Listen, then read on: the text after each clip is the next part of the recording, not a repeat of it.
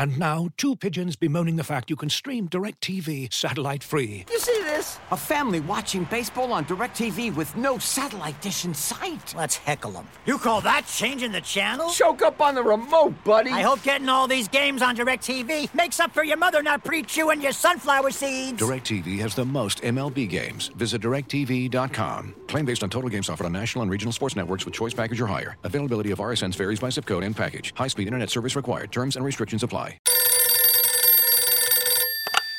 to ask, but especially with this injury, and you could see Steph testing it out. He didn't have his full apparatuses on his ankles, so just really doing some morning testing. But they're going to need more from him. And it's not because he's not delivering. He's been the best player in the series so far. It's just that the other facets of the Warriors' offense are not working. Curry now has Williams on him, looking to unload it. Flips it up, shot is good. Steph Curry dancing, prancing, and puts it in. And the Warriors up by 3. Ding, ding. How about we can just watch basketball? I like that Welcome idea. to the Daily Ding. I'm your host, Andrew Schlecht. An incredible Game 4 of the NBA Finals. Steph Curry just gets a stranglehold on the Celtics team in Game 4. Here to break it all down with me, I've got my good friend Will Guillory. Will, what's up? Man, we've been talking all playoffs about all of these blowouts, all of these games where it's over in the fourth quarter, where we can start recording the pod halfway through the third. And man, this was just a great game. Great fourth quarter, all-time great Steph Curry. Just everything you want in the NBA Finals game. Yeah, early on in the fourth, it felt like the Celtics had this game. And Warriors call a timeout. They get a couple possessions, and Klay Thompson hits a 3.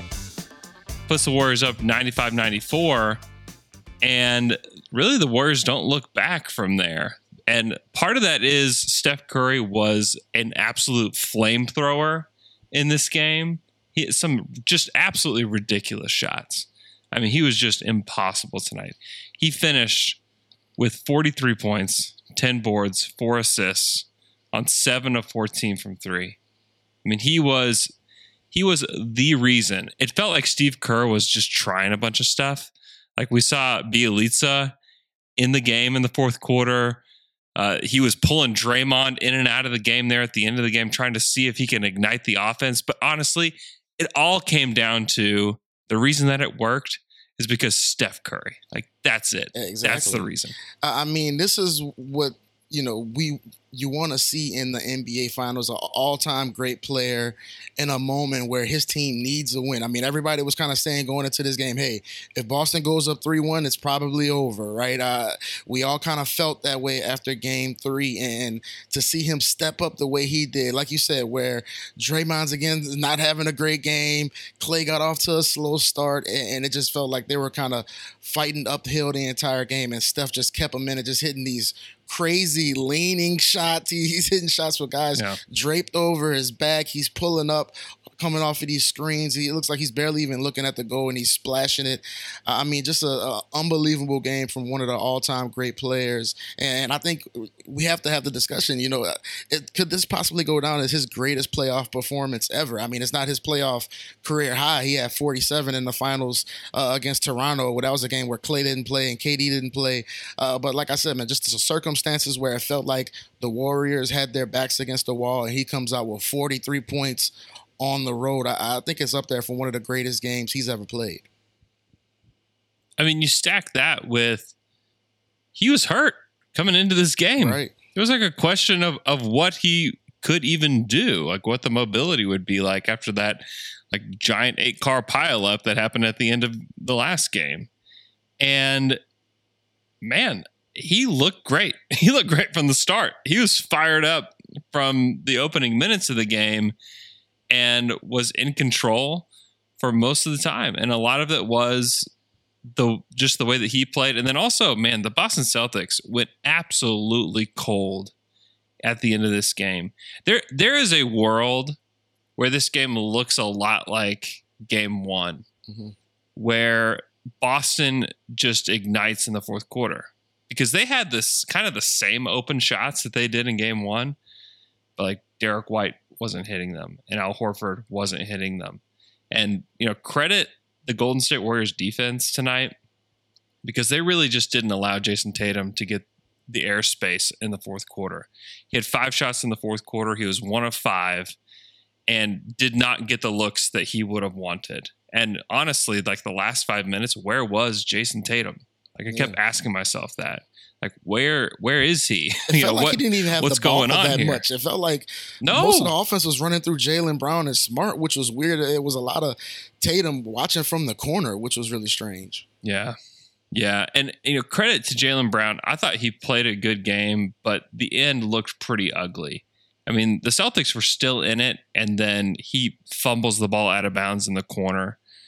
And he also had another turnover in the fourth quarter that just is it's kind of becoming like a classic Jaylen Brown turnover, but it's just like a ball handling turnover. Yeah. And that's what killed the Celtics. If they have more than 15 turnovers in a game, it's really tough for them to win. They had 16 tonight, and they're just not going to win games. And the Golden State Warriors turned the ball over a lot too.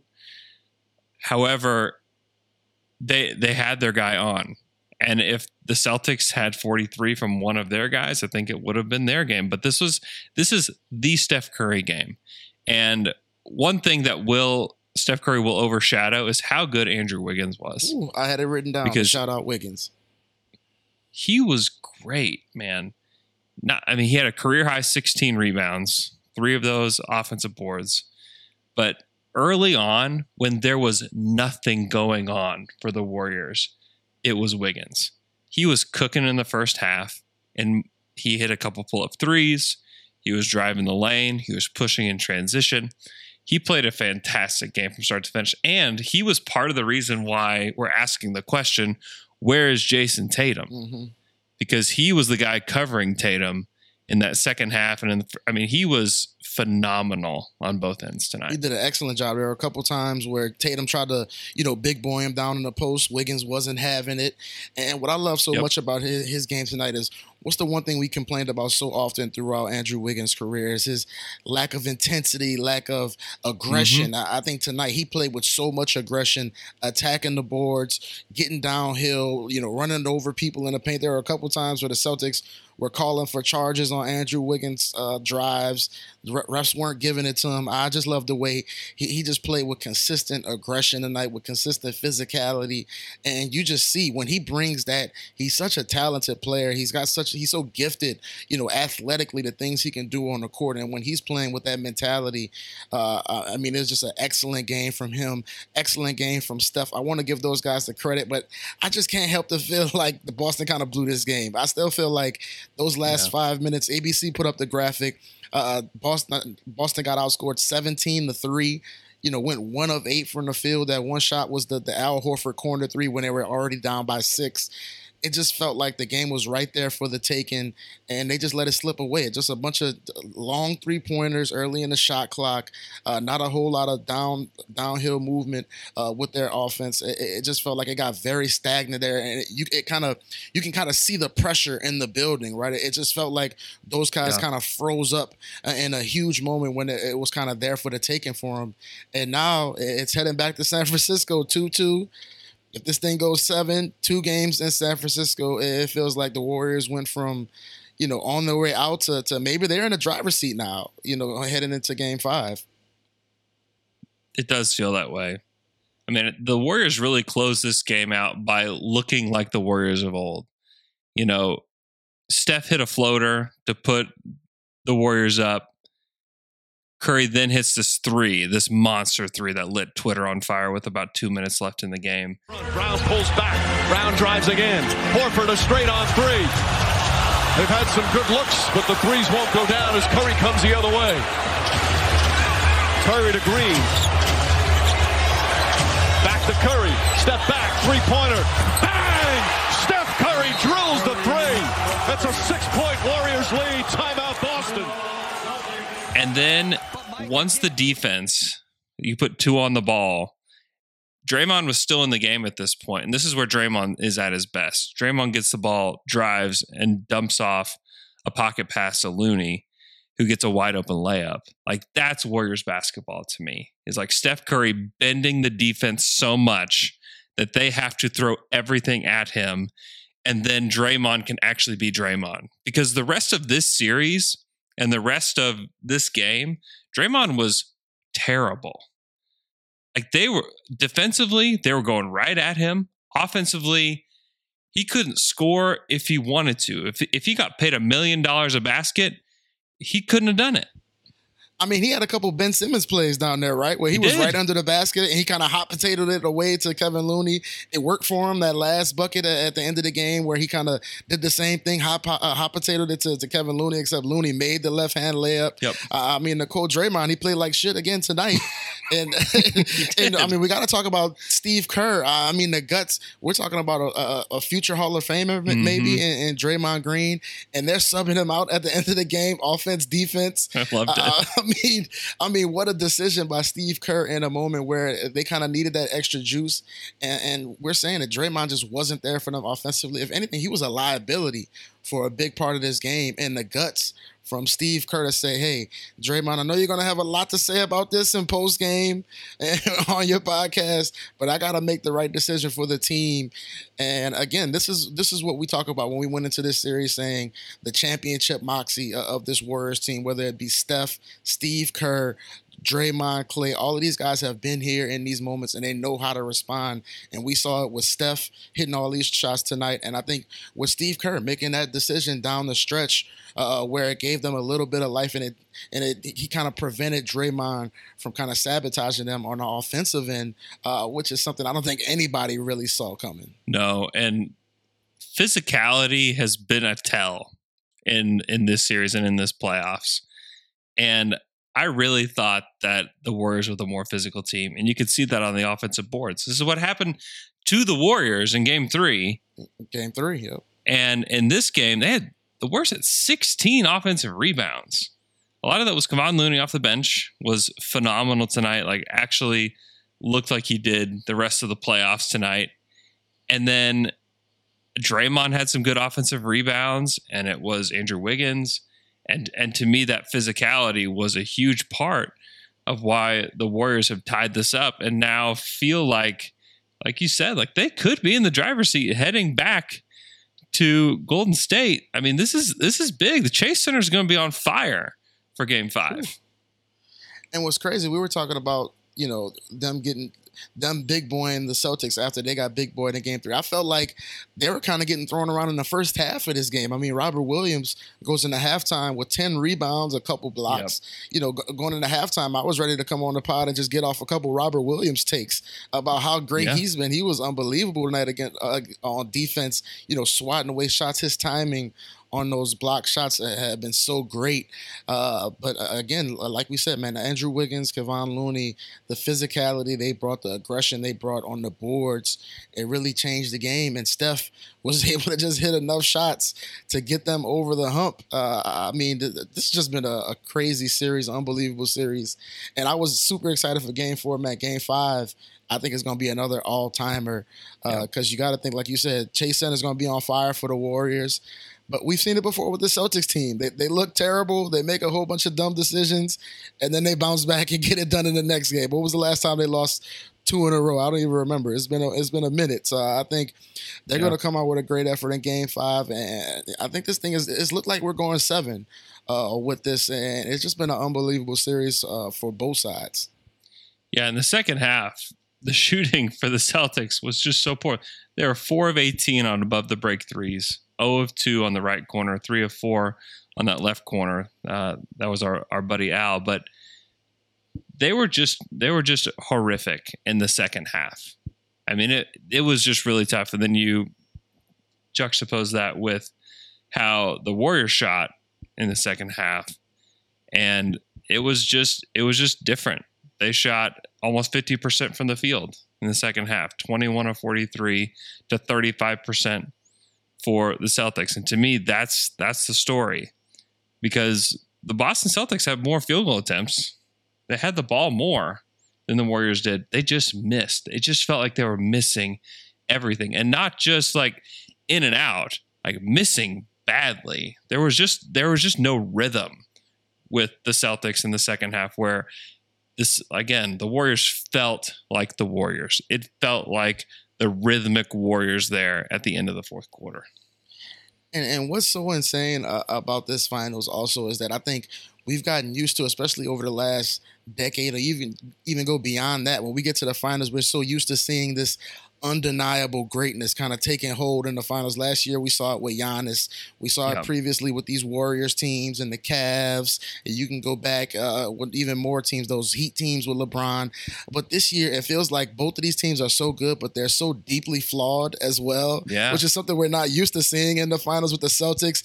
They're just constantly shooting themselves in the foot. Every other game, they're like 17, 18 turnovers, these Marcus Smart plays where he's driving in and then just kind of tossing it up for grabs. And then the Warriors on the other end, of course, Steph is playing at such an unbelievable level, but it feels like Steve Kerr is struggling at times to just get 5 guys on the court that he can trust, right? But I think their best players have been just so good, whether it be Steph or Andrew Wiggins or Looney. Those guys have been so good, but it just feels like it's been a struggle for Steve Kerr to figure this thing out. And I think, again, I think we're going to walk away from this final saying which one of these teams will not be able to get over their big flaw. Rather, where we're used to saying, hey, is Giannis just going to drop 50 in Game 6 and win the finals? And it feels like that's not really here. It feels like one of these teams is going to walk away from this being like, man, we kind of threw away a great opportunity. This episode is brought to you by Michelob Ultra, the official beer sponsor of the NBA. Want to get closer to the game than ever before? Michelob Ultra Courtside is giving fans the chance to win exclusive NBA prizes and experiences like official gear, courtside seats to an NBA game, and more. Head over to MichelobUltra.com/courtside to learn more. Looking for an assist with your credit card but can't get a hold of anyone? Luckily, with 24/7 US-based live customer service from Discover, everyone has the option to talk to a real person anytime, day or night. Yep, you heard that right. You can talk to a real human in customer service at any time. Sounds like a real game changer if you ask us. Make the right call and get the service you deserve with Discover. Limitations apply. See terms at discover.com/creditcard. Looking for an assist with your credit card but can't get a hold of anyone? Luckily, with 24/7 US-based live customer service from Discover, everyone has the option to talk to a real person anytime, day or night. Yep, you heard that right. You can talk to a real human in customer service anytime. Sounds like a real game changer if you ask us. Make the right call and get the service that you deserve with Discover. Limitations apply. See terms at discover.com/creditcard. A couple more notes before we go. Klay Thompson finished with 18 points on 17 shots. Hit a few big ones in the fourth quarter. And then Ime Udoka called a challenge on a play where Steph Curry was on the drive, Al Horford defending, called the challenge. There's 46 seconds left, 5-point game. I like having the coach's challenge there in your back pocket there at the end. I didn't know that was really the play to challenge, but if you're going to use it, like time's running out to do it. So it was cool to see a challenge in a high leverage situation, although it was a pretty quick one. I think you could tell pretty quickly there was a foul on Al. Yeah, that was like the Hail Mary pass right there on that challenge for sure. Yeah, it was. That's going to do it for today's show. The Saturday Slam and Jam is next. We're talking to Jake Fisher about trade rumors and draft rumors. That's coming up right after this. So tune in for that, and Will, send us out. Oh, take me to Game 5 right now. Ding, ding. He's now with Lisa. Thank you, Mike. Steph, I just saw you let out a big yell. What are you feeling right now? A lot of pride in our group. A lot of talk over the last 48 hours about how we can get back into the series and win in this building. Finally figured out our fourth quarter to get some stops and execute on the other end, but it's crazy because I still feel like we can play just a little bit better. As you've probably heard by now, we've teamed up with BetMGM this season. We'll be using BetMGM lines to make all of our picks, and we'll have special offers for our listeners each week. If you haven't signed up for BetMGM yet, use bonus code The Athletic, and you'll get a 1-year subscription to The Athletic, plus up to a $1,500 first bet offer on your first wager with BetMGM. Here's how it works. Download the BetMGM app and sign up using bonus code The Athletic. Make your first deposit of at least $10. Place your first bet on any game and claim your voucher for a 1-year subscription to The Athletic. See BetMGM.com for terms. U.S. promotional offers not available in D.C., Mississippi, New York, Nevada, Ontario, or Puerto Rico. Gambling problem? Call 1-800-GAMBLER. Available in the U.S. Call 877-8-HOPE-NY or text HOPE-NY 467-369 in New York. Call 1-800-NEXT-STEP in Arizona. 1-800-327-5050 in Massachusetts. 1-800-BETS-OFF in Iowa. 1-800-270-7117 for confidential help in Michigan. 1-800-981-0023 in Puerto Rico. First bet offer for new customers only in partnership with Kansas Crossing Casino and Hotel. Don't forget, if you haven't signed up for BetMGM yet, use bonus code The Athletic, and you'll get a 1-year subscription to The Athletic, plus up to a $1,500 first bet offer on your first wager.